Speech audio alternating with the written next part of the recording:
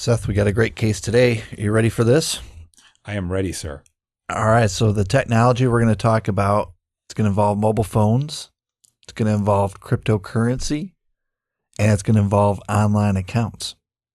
Right. And the crime here involved three different elements. You had SIM swapping, which we'll get into, somebody gaining control of a victim's online accounts, and a theft of funds, which is fraud. But here, it's not traditional funds. This is crypto, right? So a little bit different. Yep. And the criminals, it's a gang of young men, ages about 17 to 26, and they call themselves the Community. Yeah, not the sexiest of names. And the clincher, and we're going to try to do this for all of our episodes here, that this was impossible to defend against. That even deploying the best practices, the best technology, and being the most conservative you can be, sometimes there are elements outside of one's control. But what you can do, obviously, is try to lower your risk. In this case, this was one that was impossible to defend against. Sit back and enjoy this episode of eCrimeBytes.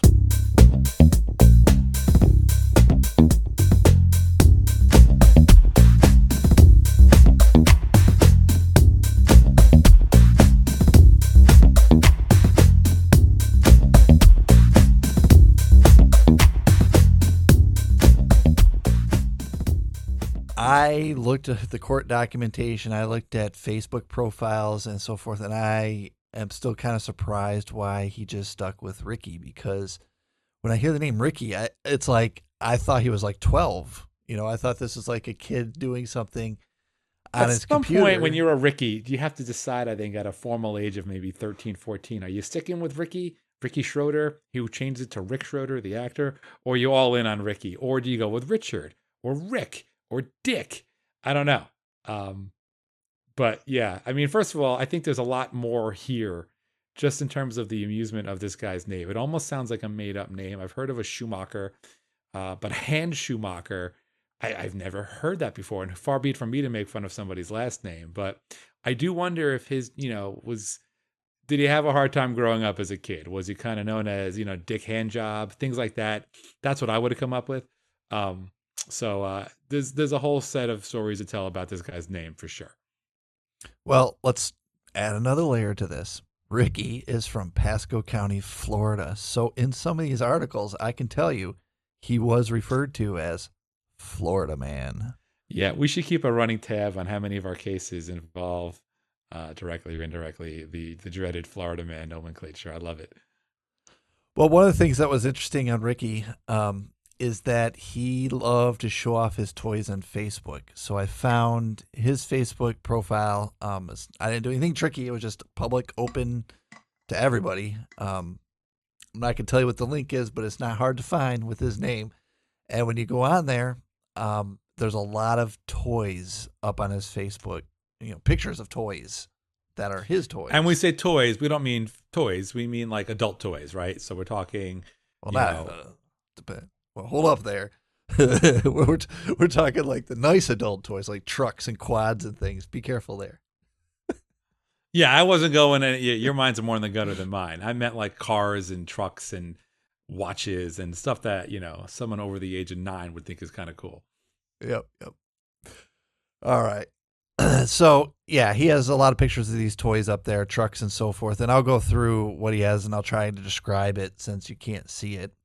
And there's an April 1st posting on there of a letter about his case that said the feds are backing off, that I could only take as a joke because it happened on April 1st that we'll talk about a little bit too. But out of looking at his Facebook wall, the number one thing that popped in my mind was going back to Robert De Niro in the movie Goodfellas, where basically like when you pull a job off, you don't buy flashy stuff. You don't show people that you have money. It was like Ricky did the exact opposite. Everything on Facebook was about all the cool stuff that he just bought. So let's talk about a little bit about that. Here on April 11th, and Seth and I can see these pictures just so you can kind of visualize what's going on here. On April 11th, 2017, Ricky has a picture of a nice black truck hooked up to a very nice Sea-Doo. Well, let's be a little more detailed here. What you have here is a stanced, looks like either a Ram or yeah, it's a Ram, and it's a lot of trucks get kind of a lift kit. This is the opposite. This is a truck that's been lowered with humongously wide um, wheel spacers, so that the tires are a good 7 or 8 inches outside of the body, and it's towing. It's a very clearly custom painted blue with a trailer and a red Sea-Doo jet ski, um, very much embodying the Florida man, new money motif, I would say. That's awesome. Yeah, I forgot you were the car guy. You Totally just car guy. go Yes. for it, man. Just describe all these then, Yeah, because I'm all in. the next one on May 2nd, 2017, we got another Sea-Doo, but it's very different than the other one because this one's green. Yeah, it's green. This is more like the sports car of the Sea-Doo jet ski world. The other one was more of the sedan. This looks more like a single rider. But everyone knows you can't just have one jet ski because then you can't have fun with your friends. Exactly. Yeah. Then we So this take a picture turn. we have the dreaded quad. Um, This is May 30th, 2017. yeah. So all that he had a great spring of 2017 for sure. So this is I'm not even sure how you would describe it. It's clearly a quad that is designed just to go off road and tear up the dirt rather than actually act as functional like to tow a plow or something along those lines. It's closer to a dune buggy than it is a quad because Yeah. when I think of a quad, I think four tires and a single person on there. A legal Right. single person, not somebody This is a sitting behind you. four-seater quad. This This is is like a dune buggy. yeah, yeah. It's probably fun, but I don't think I'm the right demographic to drive it. Yeah. So then, same year, September 26, 2017, we have the Ah, it truck is a Ford. that we talked about earlier, Yeah. but it's now hooked to an actual, what I would call a quad, like a single person quad. It's a white on, Yeah, on the it is a trailer behind different it. quad. So Yeah, for those different keeping quad. score, sorry, I talked over you. I'm sorry. For those No, no, keeping no. score, you have two quads because one quad is not as good as two, and a pair of jet skis, probably an expensive array of different trailers to tow these things, and a fairly expensive pickup truck that's been customized with probably rims that are like $3,000 each. Not that they're pretty rims. It's not my taste. Yeah, and the green quad, the one that looks like the dune buggy, is clearly on the back. You can see the green Yep. seats here. So he's double quad in the back there. Let's go to the next picture. We got November 12th, 2007. We've got a new quad because this one's dark blue. Yeah, that's a third quad. And this is now in November. So we've gotten, I guess, 6 months or so of a buying spree of, let's call it a very certain demographic toys. All right. On January 27th of 2018, it looks like he may have another dune buggy style It's a quad, like the fourth four-seater. quad. And you can tell because it's got significantly knobbier tires. In fact, those look like Mad Max type tires I would see in a Mad Max movie, and red shock absorbers, which I guess is very different from the other ones. All these vehicles are pretty awesome, by the way. Yeah, yeah, I'm not gonna lie. I mean, they're kind of cool. February 20th, 2018, you see the truck that we talked about earlier and that quad that we just talked about together, just kind of shown off in his yard on a picture. On June 1st, 2018, he That is has a a picture. different truck, my friend. Is it? Oh, it is. That is an It absolutely is. different truck. That is a more updated Ford F-150 with a lift kit and extended tires. It almost looks like a Tonka truck version of a lifted F-150, but that is a real vehicle because it's under a bridge. Yep, like a train And by the way, it's a overpass. fairly tight fit. Like I'm not sure how close the tolerances are on there. I would say if that fit under the bridge, maybe he had half an inch of play there. So then we have July 8th, 2018, and I would say this is probably a new quad again, right? It's definitely a new quad. This one has, interestingly, it's got like a red motif, a lot of red accents. I wonder if he traded in the old truck for the new, or he's doubled up the trucks. Yeah, it's hard to tell, Yeah, but it's definitely new vehicles. We have not seen either one of these. Well, we saw the truck. definitely a new, looks like another 4-person quad with red rims. Very tasteful. All right. And then on April 1st, 2019, there's this letter, and this is just really weird. It's like blacked out, so you think it's real, but then it says something along the lines of it comes from an attorney's office. It says, like, I have been advised that the state will prosecute this case and not federal government.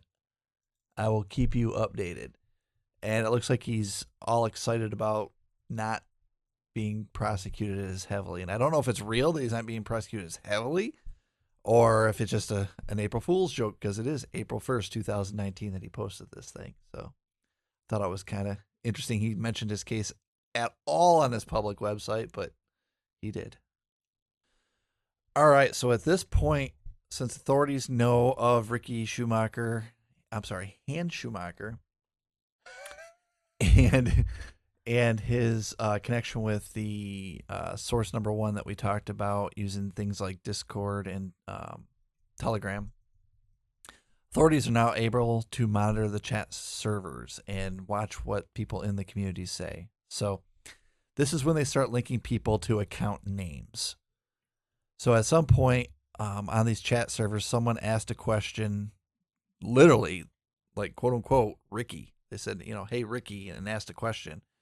And then an account by the name of Coin Mission responded to it. So you can start to say, well, Ricky Hans Schumacher is probably this Coin Mission account on this chat service. And the thing that was interesting is when they saw that chat happen, they went back and looked at the law enforcement went back and looked at what they had with the confidential source. And the confidential source said, oh, yeah, Ricky is Coin Mission. So these things are lining up with what the confidential source was claiming happened. And on the chat servers, Ricky admitted to buying, quote unquote, land, a house, a vehicle, and a quad vehicle. And I take that from the court papers. And I would say that's very, very conservative to what we just looked at. Right. We know that it was not a quad vehicle. We can't confirm that there are multiple trucks if one was traded in or there was separate. And we have no indication from the pictures that there was land and a house purchased. Yeah, I mean, it could have been any of those houses that we saw it sitting with in the background. Yeah, we'd have no idea. But chat conversation also identified victim phone numbers and victim phone number and a SIM card. The community worked together to steal 57 Bitcoin. So at the time that this is going on, Bitcoin was about $8,000 per coin. So what they figured was the community was involved in about $500,000. I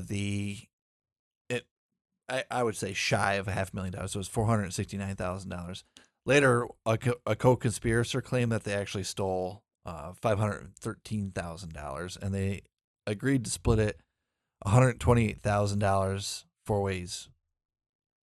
And then I did the math, and I was like, well, somebody's getting an extra $1,000 in there. Maybe it's the person that did the math. Well, maybe they sold the Bitcoin at different times where the Bitcoin was worth more than others. The bigger question is, where else but Florida could you buy a house, land, a vehicle, and multiple quads for $128,000? That sounds like a great deal.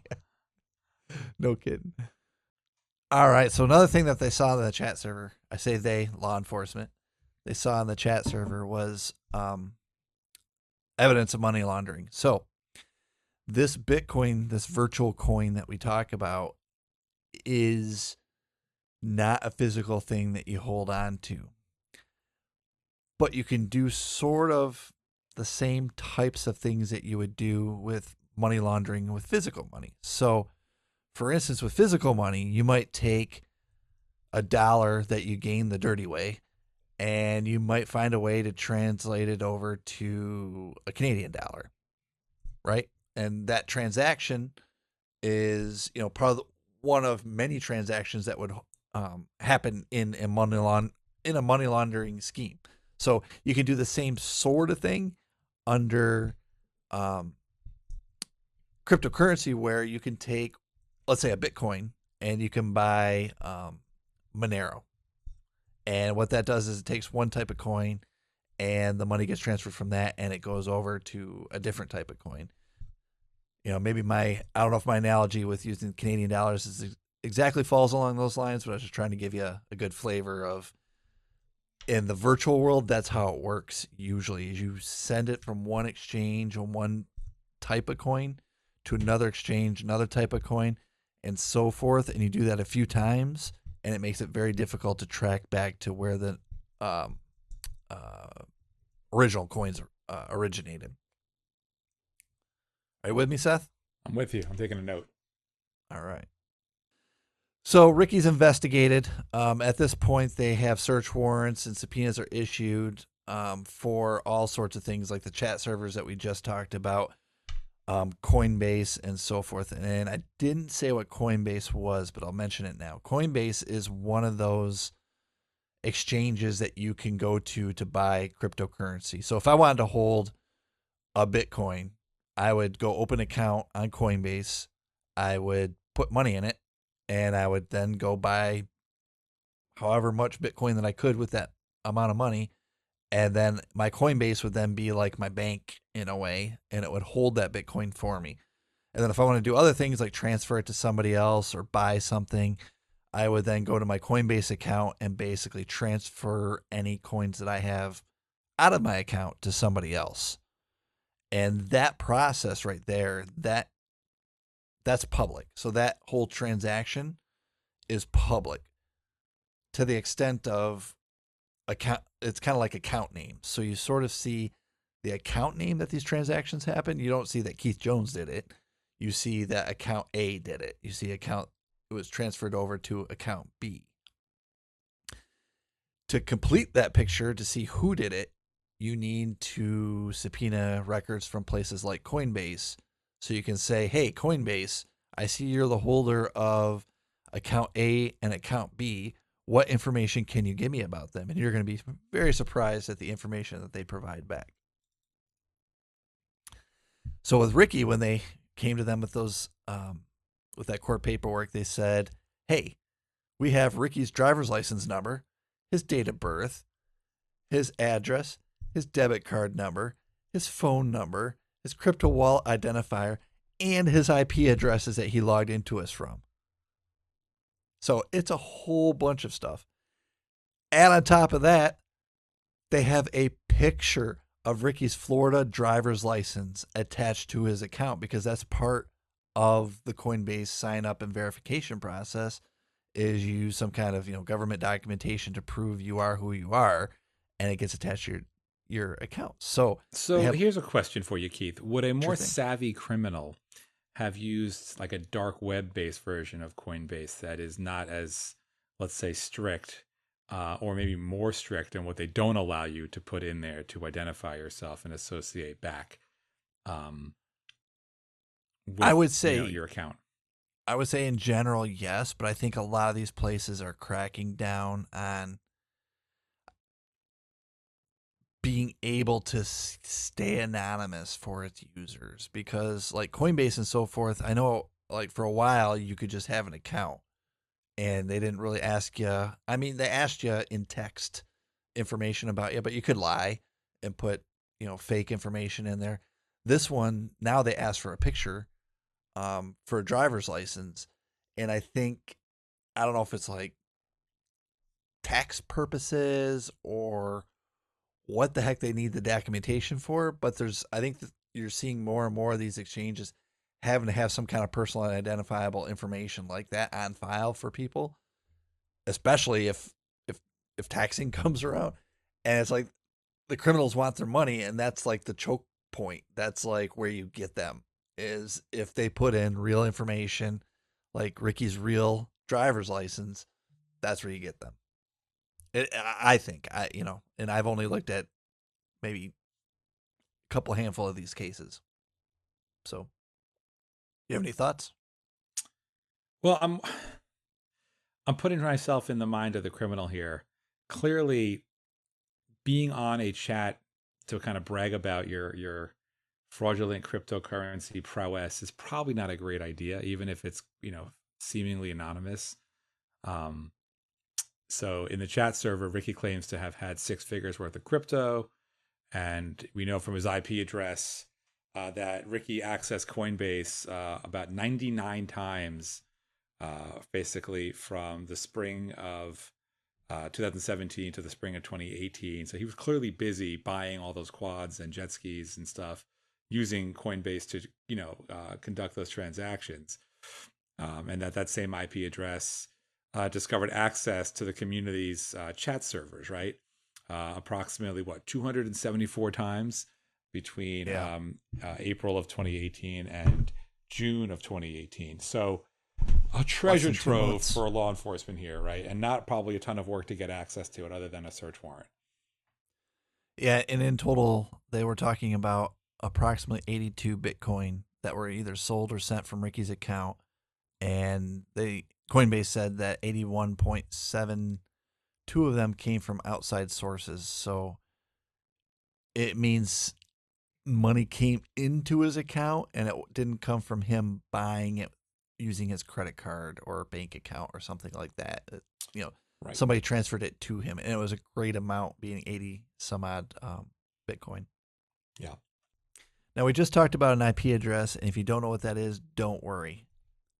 Computers just need to know how to talk to each other, and they use numbers basically to talk to each other. Um, so when you're talking out on the internet and you're going to www.google.com, that's the human readable name that you know.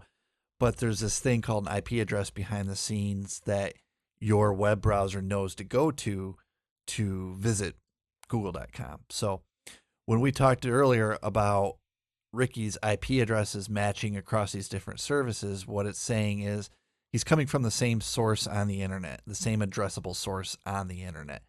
And in some cases, you can link an IP address to a person. So if I'm a single bachelor and I lived at home and I only had my cable modem and it was through Comcast, and Comcast gave me an IP address of A.A.A.A, and those A's being some number between zero, basically 1 and 254 ish. If they give that to me and I'm the only person that lives there, it's a pretty safe bet that I'm the person creating the traffic on the internet that's addressed to that IP address. Um, in other cases, you can't necessarily do that, because if you're at your work address, and you have 1,000 employees there, and everybody's coming out of your work address looking like the same IP address, because these things are finite. There's only so many of them on the internet, so you don't use more of them than you need. And if your corporation only needs one to basically represent everybody, well, then when you have an IP address, you don't know if it's one person in the company or the other person in the company or the third person in the company or so forth. So just having an IP address itself isn't the thing that's the big deal. It's being able to take the IP address and then tying it to somebody. And usually that's where a lot of the law enforcement work is taking the IP address and saying, which provider or which source did it come from. All right, so more information from the search warrant subpoena results. From the chat server, Ricky and another conspirator discuss hacking the CEO of Gemini, which is a crypto exchange. We talked about Coinbase just a little bit ago. Think of Gemini as just another type of Coinbase. It's just a competitor to Coinbase. They targeted specifically his T-Mobile phone and his Skype account. And remember this T-Mobile, because I'm going to talk about that closer to the end of this podcast. But what happens is Ricky's conspirator, he says he will call his quote-unquote guy at T-Mobile to find his CEO's account. And you got to think, Seth, like at an earlier point in this podcast, we were talking about how you can do a SIM swap, and it's either you trick an employee or you bribe an employee. This almost sounds like he's got somebody that he's bribing at T-Mobile, doesn't it? Well, it clearly sounds like he's got somebody. The question I was having was thinking to myself is, well, several questions, but the two big ones are how much money does it take to bribe an employee, at a retail store like that, and what is the risk associated with that user? In other words, how much money, if I'm a T-Mobile employee making $20 an hour, how much money do I need to go in and, I guess, do the typey thing to change an account to account for a SIM card? and what are the odds of getting caught in doing that? I wonder if that calculus was kind of being run in the T-Mobile employee's head. I don't think it is. I don't know if I have the specific numbers in my slides, but I will tell you that it's on the orders of like thousands of dollars, like low thousands, not over 10,000. Let's put it that way. Yeah. Like it's very low for what Ricky and the So it's a community good deal for netted. Ricky, right? For Ricky and the Yeah, conspirators, yeah, it's it's a small price to pay to have essentially the key to the crime here. And this is I think that the key clincher is and we're going to get to this at the end of this podcast, but I want to make it clear here: you can't control the bribed employee at a store that houses your data, right? The store that has your network access for your phone. If one of those employees is going to do something illegal, there's very little you can do about that, and it's unfortunately just a fact we have to accept. yeah. One last note is we did see a T-Mobile shortcut on that source's computer, source number one we talked about at the very beginning. Yeah. We did see the word T-Mobile in there, so keep this all in mind that he has a guy at T-Mobile, and we saw T-Mobile information because we're going to talk about that again.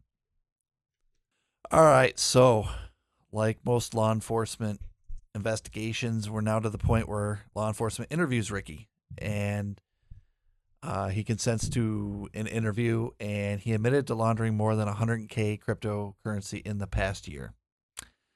And he also admitted to using his mobile phone to facilitate the crypto exchanges. So that's pretty anticlimactic, right? After figuring out all that stuff and on the chat server and putting the web together and all that stuff, Ricky just basically said, "Yep, yep, did it, made a lot of money, did it." So, based upon the fact that he interviewed and said, "I did it," he then decided to plea. So on October 18th, 2019, there were, let's see, 7 different counts against him originally. 6 of them were dismissed, and they vary anything from like fraud by wire to fraud with identification documents and so forth. But he did plea, or he did have a guilty plea to a count 1, which was conspiracy to commit fraud, which was Well, it's interesting though that they threw the book at him, right? They had 7 different charges against him that were dismissed, and they were heavier duty. There was actual fraud, fraud by wire, fraud with identification documents, fraud by wire, radio or television, several counts of that. And that was all dismissed, and he pled guilty to an attempted fraud and attempted conspiracy. However, he did agree to jail time, all right, or a couple of years. Excuse me, more than that, 48 months, so 4 years. Supervised release, I guess, at 36 months. Special assessment of $100, which is weird to me, but he had to pay back over $7.5 million in restitution, which I'm not sure how that's possible if he only kind of pocketed, let's say it was more than 100 grand. Let's say he was being conservative when he was bragging on his chat sites, but that could take him 4 lifetimes to pay back. yeah, no kidding. I thought about that this whole time when I was doing the research on this case and other cases when they have these huge restitutions. And it's like a lot of these people come from places where they don't have a lot of money. And then they score big like this, and they go out and buy a bunch of toys, and then they get caught, and then all those toys get taken away, and then it's like, you owe millions of dollars. It's like, how are you going to pay that millions of dollars? Because now you're a convicted felon. Right. It's not like he was, this Wall Street whiz where he's got so much money socked away that even if he did a couple of years and had to pay some of it back, he's got a whole other account in the Cayman Islands or in Switzerland to live nicely off of. That was that was his bag, right? And all his toys are taken away now, and now he's got this almost impossible, restitution over his head. Not that I feel bad for him, but you have to wonder from a criminal justice perspective. I don't know, like you're never going to get $7 million out of this guy. Nope. Nope. I would say not. Well, legally. Maybe he'll come up with another scheme. Who knows? I mean, putting on my lawyer hat, you'd have to wonder, were the victims, civilly or criminally suing T-Mobile for, not taking due diligence in their hiring process and hiring people who are, helping commit fraud as a Yeah. co-conspirator. Yeah, good point. Well, another point on his plea was buried in the legal wording. I found this really interesting passage that I haven't seen on a lot of other pleas that I'm going to read to you. It says, when it says he, we're talking about Ricky now. It says, he also agrees to undergo any polygraph examination the government may choose to administer concerning such assets and to provide and or consent to the release of his tax returns for the previous 5 years. So what I read in that is we don't trust Ricky to tell us what he actually owns. Indeed not, for sure. And also, to be fair, I mean, we don't even know, other than making fun of his name and that he's a Florida man, the level of sophistication of Ricky here, right? We can make fun of his quads and his jet skis and whatnot, but maybe he's significantly more wily and sophisticated than we're giving him credit for, or not. Yeah, like you mentioned earlier, Seth, his sentencing, so it came down to 48 months and supervised release is 3 years. But I might not mention it in cases going forward, but this is almost standard that you see in computer crime cases, is they'll do some kind of computer or internet monitoring program for any type of person that is allowed back on a computer. Usually I see two things. One is Right. you're never allowed back on a computer, or if you're allowed back on a computer, we're going to monitor you. And in Ricky's case, he'll be allowed back on his computer once he's supervised, but he's going to be supervised on a computer too. So they're going to put, I don't want to say spyware, but basically like the legit version of spyware to watch what it is he does on a computer to hopefully either alert if he does something bad again, or at least have evidence if he does do something bad again. Right.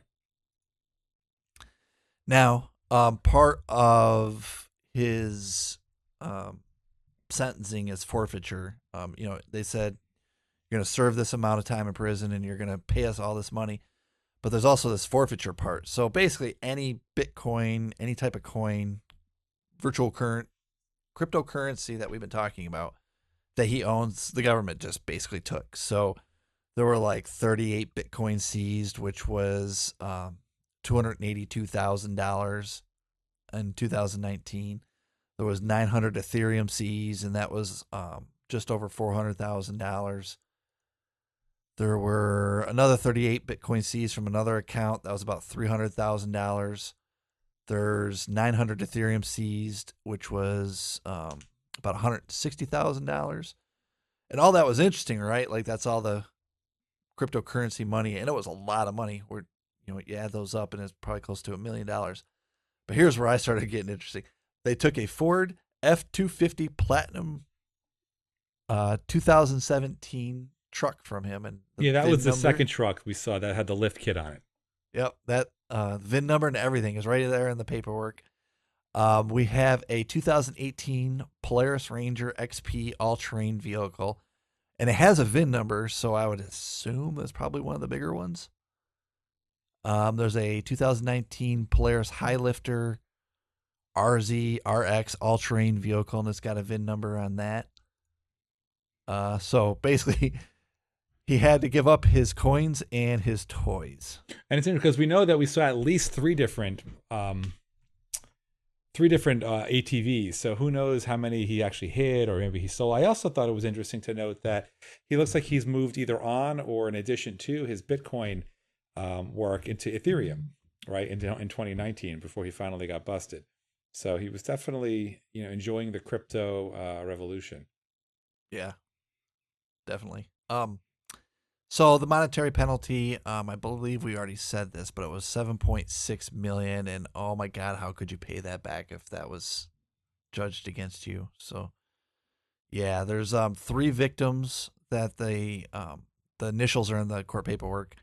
There's 3 victims. One victim with the lowest amount was about $116,000 was his amount of loss.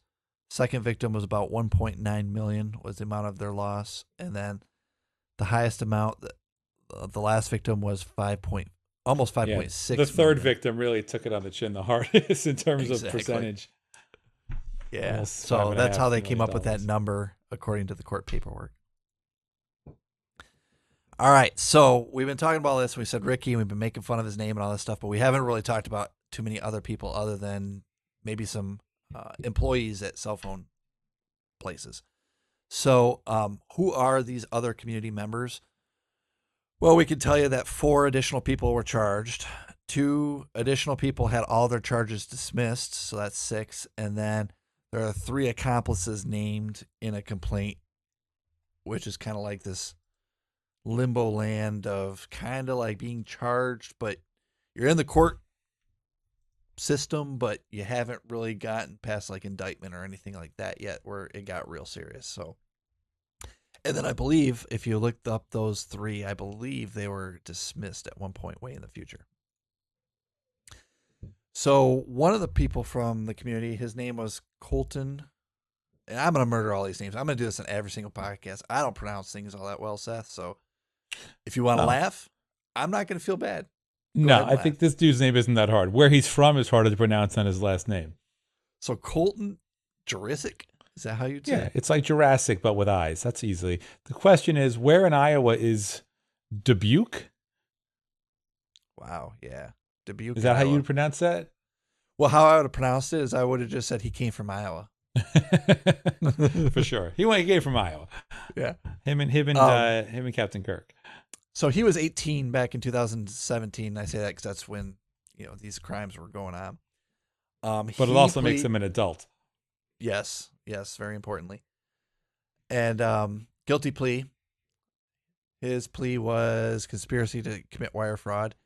Prison for him was 42 months, so slightly less than Ricky.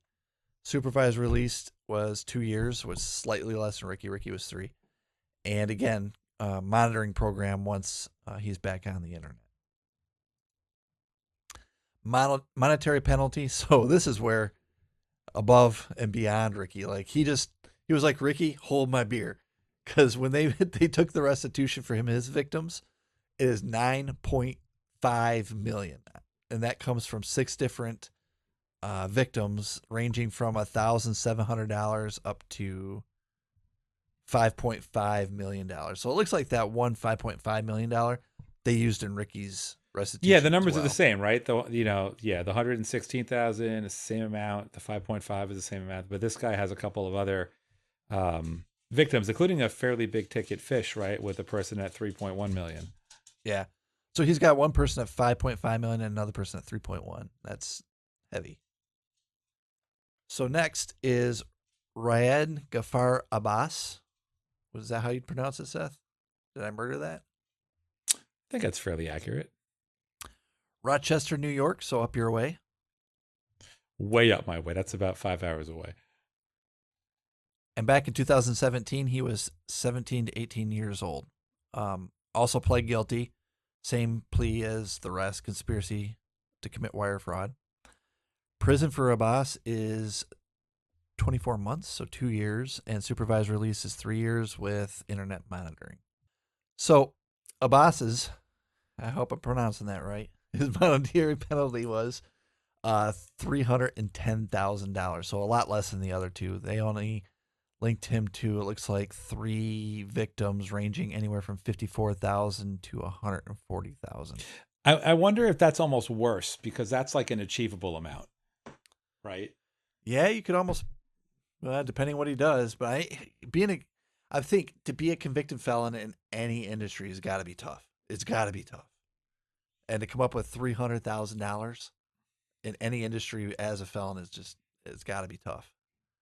You'd also wonder, I would wonder, I'm not sure if you guys have all seen the movie Catch Me If You Can about Frank Abagnale, which if you haven't seen it, it's a terrific movie. But it's an awesome movie. I love it. Frank Abagnale is a real guy, and the story is mostly true, right? You had a guy who was a criminal in the 60s and 70s who used technology and I guess social engineering before it was a thing to get away with massive financial crimes. But after he did his time, he worked for the government and he was extremely effective in doing that. I think he went private and helped develop some pretty cool security protocols. I wonder if any of these guys would have the opportunity to do that, especially given the relatively immature world of crypto. They were able to jump on that bandwagon pretty early and figure out a way to, hack into vulnerabilities around that world, and briefly make a lot of money on it. Yeah, you do see that. Like, I've had to take security courses by Kevin Mitnick. You know, he was famous back in the day. Um, so you do see that, I think, in our industry a little bit, but I think there's probably, I've done a lot of research for these cases, Seth, and there's a lot of exciting stuff coming along. And I'll tell you, like, this is not an abnormal case. There's so many people that do this kind of thing Right. that, even if one, how many percent of them can really go that route where they can be like, I'm a good guy now. I'm gonna go do this good guy job. There's only so many of them that can come out of this. Where there's, a bunch of people doing the crime. You're only gonna have so many that will turn. You'll be able to do. You'll be able to put in the white hat role. Yeah, I mean, I just find it interesting that these guys were way ahead of the curve, in getting in on the crypto game and figuring out a way to break into it in a fairly aggressive way. With the, as we said, nothing you can do about bribing the T-Mobile employee. I just you wonder if they could contribute back to society in a positive way rather than get meaningless what blue collar jobs at minimum wage and a restitution that I would be able to repay. I'm not feeling bad for them. I'm just wondering if we can do something with them. Well, you know what? I think you you must be leading me in to the next individual, because the next individual is Garrett Endicott, which I think I can pronounce that one okay. Warrensburg, Missouri, 19 years old back in 2017. Also pled guilty, conspiracy to commit wire fraud, imprisoned, and I use air quotes, only for 10 months because we saw 40 some odd months earlier, but 10 months for Garrett. Supervised release, 3 years with internet monitoring. Now, this is where it goes back to what you were just talking about, Seth. So I'm going to read this exactly from the court document, quote unquote. Once per month for the first 3 months of supervision, the defendant shall complete a community speaking engagement regarding cybercrime or cybersecurity. The court recommends this involve children or at risk individuals and the dangers of cybercrime. And it's like, I looked at this a bunch of different ways. I looked at it like how you just looked at it with hey, it's great that this guy's going to turn around, and give positive back to the community. I also looked at this like maybe the other attorney was like, man, this is really going to get him. Like when he gets out, he has to then go back and talk to people about what he did, because not a lot of people can just stand up in front of him and be like, this is what I did. This is my crime. What do you think, Seth?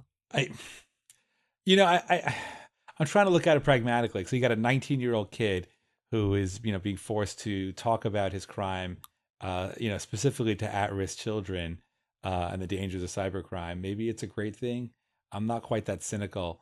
I think a kid would maybe get more out of hearing a fellow, fairly young person talking about, the thing he did or she did that was bad and why it was bad and, things like that versus somebody who was less relatable. I don't know. I didn't find this particular part of it funny, but I do think it's fairly interesting and maybe a good thing. Yeah, nobody else had it. No, none of the other defendants Right. had it. And yeah, and Garrett wasn't And the youngest, right? There was another person who was 17 and 18 yeah, like years old. 17, 18 years old. Yep. Um, so, and I'm not remember top of my head if Garrett was more invested in the crime versus some of the other co-conspirators in the community. They were not all treated equally, though, for sure. No, and there were definite leaders. The reason why I picked Ricky to talk about the longest was Ricky was obviously, well, A, the confidential source gave him up first, but B, it looked like Ricky was more like the ringleader of the group, if you want to say that. Endicott's monetary penalty was, low compared to the other ones, $121,000. Right. Right. And again, it's that same. And here's another question. So the first victim there has that same $116,000 amount. Um, I think the restitution, it's joint and several. You guys, I'm not sure if that's a legal term that people are familiar with. It means that everybody is responsible for it, not like individually, and not like you have to add it all up to get to a certain number. You all have to pay the same amount. So, GP might receive it. I guess it's whoever pays it first. I'm not exactly sure of the logistics of it, but The number is, if you add up all the restitution that have to be paid back by all the individuals, it adds up to a whole lot more than the actual amount of loss. Yep. And that's why I brought a lawyer onto this show. All right. So our next one, we have the two people that had charges dismissed. So there was a Connor Freeman that was 18 in 2017, Dublin, Ireland. So that's the only And person that that's wasn't in the United and that's the States. ghetto spelling we have on our Dude, I on gotta our change it PowerPoint because I deck. have OCD, but I spelled Ireland Irelin. That's close enough. That's awesome. I'm more than happy to laugh at myself. That's awesome. All right. Next person, Ryan Stevenson, was also had charges dismissed. 24 back in 2017 and from West Haven, Connecticut. And now we get to the phone company employees. These are the accomplices that I wasn't sure if I should count. We have three of them.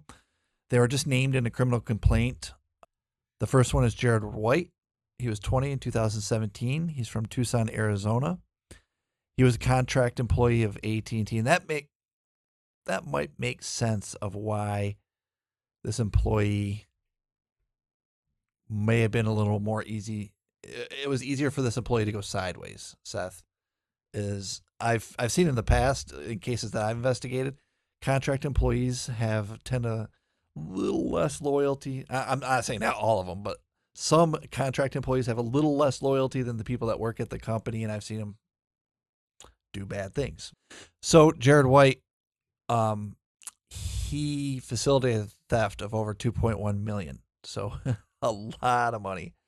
Also communicated via Telegram with all these other community members that we've been talking about. And Jared White alone was responsible for 29 SIM swaps. I don't know what he got paid exactly. I know it was like in the thousands of dollars, but for 29 SIM swaps, I'd want to be paid more than thousands of dollars because there's records somewhere. I want to better understand why their cases were dismissed. I mean, they were not only the accomplices. I would argue they were the fulcrum of making this crime be possible. I don't understand how their complaints were dismissed. The court documentation that I read basically came across like Ricky and the community were the drivers of everything, and these people were just picked up and bribed. Like they weren't the brains behind everything. For So sure. And that's maybe they didn't have a reasonable anticipation that their actions could result in the theft of $2.1 million and so forth. But they still clearly violated several rules of the company and laws. I'm not saying that they should have been doing the same amount of time as the drivers, but I would argue that they definitely um, I'm curious as to why their complaints were dismissed, unless the DA was just happy to get a conviction on the people they got and walked away. I don't know. yeah, who knows? I'm not a criminal lawyer. Well, Robert Jack, he was also 20 from Tucson, Arizona. Also worked at AT&T with Jared White. With White, if you combine them together, they performed 41 swaps. So it was it was a lot of damage that they did.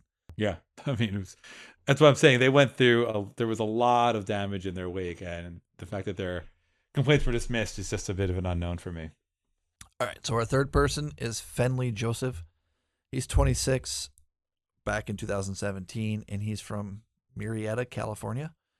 He was from Verizon, and he provided personally identifiable information and used Telegram. So we talked about bribing a telephone employee to do a SIM swap for you, and we kind of ran with that the whole podcast. But there's this other way you could also do a SIM swap, and that is trick the phone employee. So when you call in and you say, I have a new SIM and I want to attach it to this phone number, or I want to attach it, I want to attach this phone number to this SIM. When you say that, they're going to ask you questions about yourself. They're going to say, what's your date of birth? What's your billing address? What's your social security number? What's your email address? To prove that you are who you are when you want to do this very deep account altering activity on your account. So now Finley Joseph, instead of just doing the SIM swaps like Robert Jack and Jared White did, what he did was provide that information. So Right. if I was the attacker, Keith Jones was the attacker, I would call in and I'd say, I'm Seth Eichenholz. I'm trying to be Seth. I'm Seth Eichenholz. And they say, oh, when were you born? And I know Seth's birth year because I bought it from Finley Joseph. They say, oh, what's your email address? I know that too because I bought it from Finley Joseph. They say, oh, what's your billing? What's your social security number? Oh, I know that. Also bought it off of Finley Joseph. I have all the stuff that they're going to ask for. And they say, well, this must be Seth. And then they do the SIM swap for me and then it happens. So it's a little bit different than just going in and bribing. You're bribing for information rather than bribing someone to do the SIM swap for you, if that makes sense. Well, and moreover, I think what's went unsaid here is between our three different phone company employees, they had to kind of, I'm assuming, inform our the community cohorts, what steps and what criteria they would even need to pull this off, right? They had to Yeah. know specifically what specific PII items they would need, in order to effectuate a SIM swap. Yep.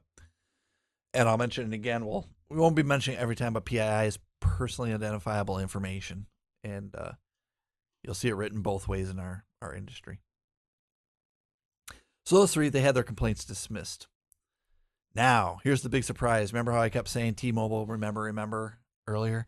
Well, none of those three people charging complaints, none of them are from T-Mobile. And one of the individuals in the community kept saying, I have a guy at T-Mobile. You saw that folder on someone's desktop, the confidential source number 1 that says T-Mobile. So somebody's at T-Mobile that wasn't even mentioned in the complaint. So immediately my question to myself in my head was, well, how many people are out there that got away with it if we're only seeing 3? All right, well, we have come to the end of this story for our very first episode. Seth, what do you think? I thought it was great. I thought it was an interesting, fun case. I mean, we talked a lot about this case, but in reality, it was a fairly simple case. And I think that the De Niro in Goodfellas is the key thing, which we'll get to in a second. But yeah, I do think it's kind of worth running through a lessons learned, or key takeaways you want our audience to remember about this case. So there's like 5 key things we want everyone to remember. So Uh, Keith, let's go through them. sure, absolutely. And I did pick this case because you're going to see these first few episodes, Seth, as we talk about more technologies, they kind of build on each other. So we're going to talk in maybe episode 2 or 3, we're going to say, hey, this thing happened and they used a SIM swapping attack. And we're not going to talk hours on end about SIM swapping because we have a whole episode on it now. So do expect that coming up in the future, that we'll be able to talk about more interesting details because we can just basically say, hey, the SIM swapping attack occurred. And if you want to know more information about that, go back to episode 1. Yep, for sure. But for this episode, all right, so I tried to list 5 different things I took away from this case. And one is the number one thing. I don't want anybody to walk away from this podcast thinking that you should turn off your 2-factor authentication because it's not useful. Yes, we talked about an attack where somebody on the inside can take over somebody's SIM card and take over their phone, and that can get around 2-factor authentication, but that does not mean don't enable it. Always, always, always enable it if you're given the chance. Even if it's just using the text message, the lowest form, it's still better than not having anything. Yeah, and you'd be surprised how many individual people, smaller corporations, just don't employ it. Maybe they haven't done the math to figure out how much having, a secure ID or tokenization. But it's such a standard, or at least it needs to be a standard that a lot of people don't enforce. So it's not a panacea, but it's certainly a minimum that you should have. And it's come a long way. I mean, when I started in computers and they had these tokens, they were physical. I don't even know how to describe it. It's about the size of a matchbox. It was a physical token. That's all it did, was basically go through those numbers for you. But now we got it on phones. Duo doesn't even give you a token. You go authenticate to a service that uses Duo, and a push comes to your phone and goes, hey, are you logging into such and such? And you type yes or no. And it's that simple. So always, always employ 2-factor if you can. Yes, for sure. For our second one, you want to take this, Seth? Sure. So the key thing on this is anyone can be a victim of this specific crime. Most of you have cell phones. I know I do. If you have four, that's suspect. but um, and as we said, there's just certain things that can happen that you don't have control over. You don't know that the person who is, setting up your new phone at your provider, doesn't have a side gig where he's getting $1,000 a week to swap some Sims out or things along those lines. There's just nothing we can do about that. So the key point is you want to put yourself in the best position possible to not be one of the victims here. Sometimes it's unavoidable, but putting yourself in the best position certainly lowers the odds. Yeah, and try not to be the most lowest hanging fruit out there. So Right. if you can employ even just a little more security than the basic security, do it. It reminds me of that joke. If you're in a crowd of people and you're being chased by a bear, you don't have to be the first. You just can't be last. Exactly. All right. So our third point is I thought it was pretty darn easy to steal millions of dollars. Like it didn't take that much. You go and if you have the dollars and you bribe somebody to do a SIM swap for you, there's a little bit behind the scenes of taking a control of their accounts, but once you have a control of their accounts, you just siphon off their money and that's it. So, to me, I thought it was very there. It wasn't like the move. I don't like computers in movies, but I will say it's not like computers in movies where it's like you have to do 50 attacks on that one little thing to get that money. Like this is a very very simple attack that Ricky and the community pulled off, and they got a very very big payoff for it, and they got to do it pretty much in their pajamas, right? I mean, they didn't have to leave their house if they didn't want to. I'm looking at this a little bit differently in terms of it doesn't take much to steal millions online.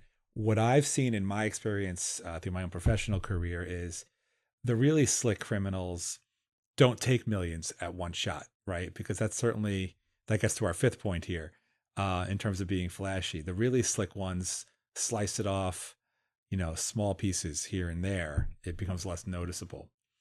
Um, not telling them how to commit crime here, but I think that was a key The element here, right? office space, the office The space Office Space, theory. which really, to Yeah. be fair, is cribbed from Richard Pryor in Superman 3, right?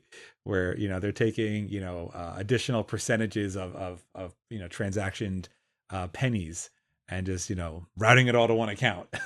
And even then, I would have done it. I would have done it, routing it all to one account over the course of time. But my point is, I think you're going to gather attention. And there were kind of two big issues here with this, right? One was it was a lot of money in a relatively short amount of time, but it was also, and I've heard this is true of hackers. Hackers like to brag about their exploits.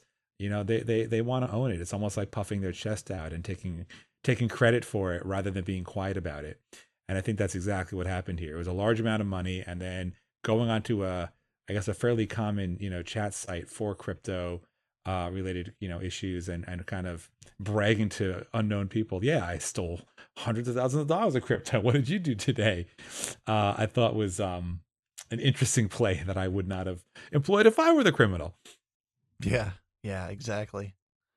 So we have point number 4. You want to take that one and then I'll take the fifth? Sure. So the point we wrote is once there is an informant in the group, the other players were charged, right? So it only takes, that's why police are smart. They've done this a long time. They know they can pick either the key person or a very turnable person that will usually lead to some indictments down the road, right? Whether they're promising that person immunity or whether they're promising that person will have a lesser problem. Uh, so it only takes to, ability to kind of infiltrate one person. Yep. And then our fifth point on this one was I still went back and thought, why do you have your trucks and your quads on your Facebook page? And it goes back to that De Niro Goodfellas. And just why are you showing off your loot, Ricky? Well, you have to ask your question like, if you suddenly won the lottery, or you suddenly inherited $100 million, would you tell anybody? I'm pretty sure I wouldn't. I'm pretty sure I would keep it so low key. Um, and the immediate impetus would be like, I'd sell my house and get a much bigger house. And, but I mean, I wouldn't dress differently. I do have a fetish for cars, so that might be a thing, but I'd certainly would try to keep it low profile. And I think that's important, right? And especially if you're dealing maybe with criminals who previously came from, or, financially had very little, they'd be very eager to not only get their toys, but show them to their friends on Facebook. And a lot of people, for as sophisticated as these criminals were to pull off this crime, they weren't so slick as to not be careful on their Facebook settings on who could see, their pictures. So I found that also very interesting. Yeah, and just to be to have a guilty plea and still have those pictures up, and the kicker of it being public, just blew my mind.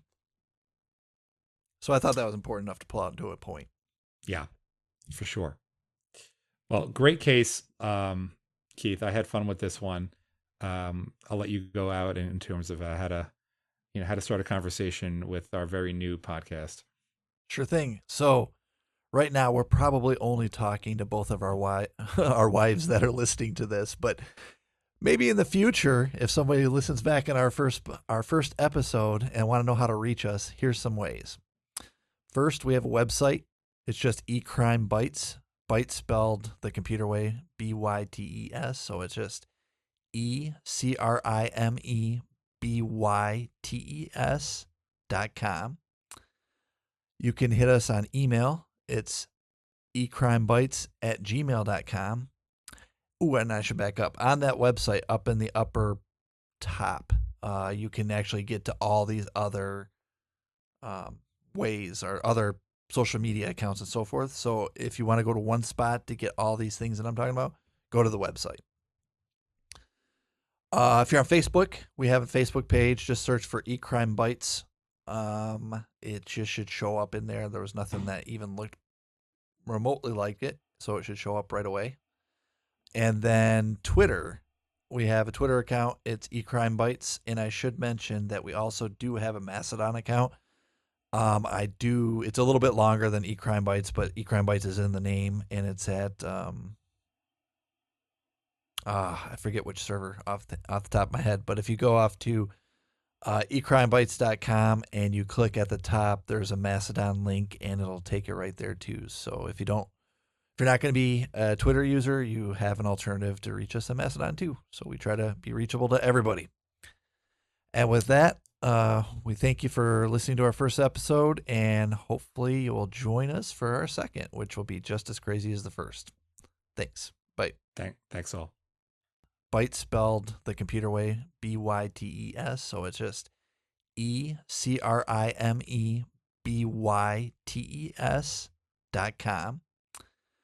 You can hit us on email. It's eCrimeBytes@gmail.com.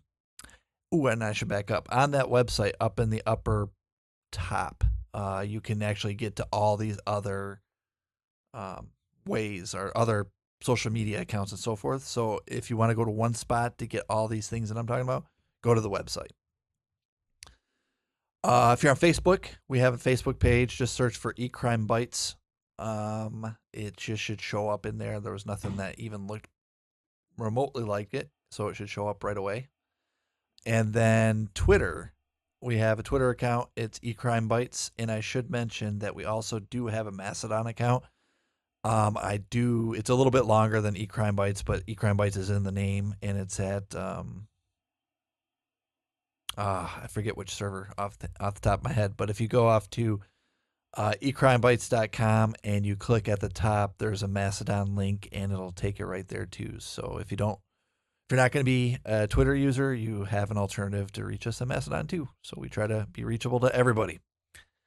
And with that, we thank you for listening to our first episode, and hopefully you will join us for our second, which will be just as crazy as the first. Thanks. Bye. Thanks all.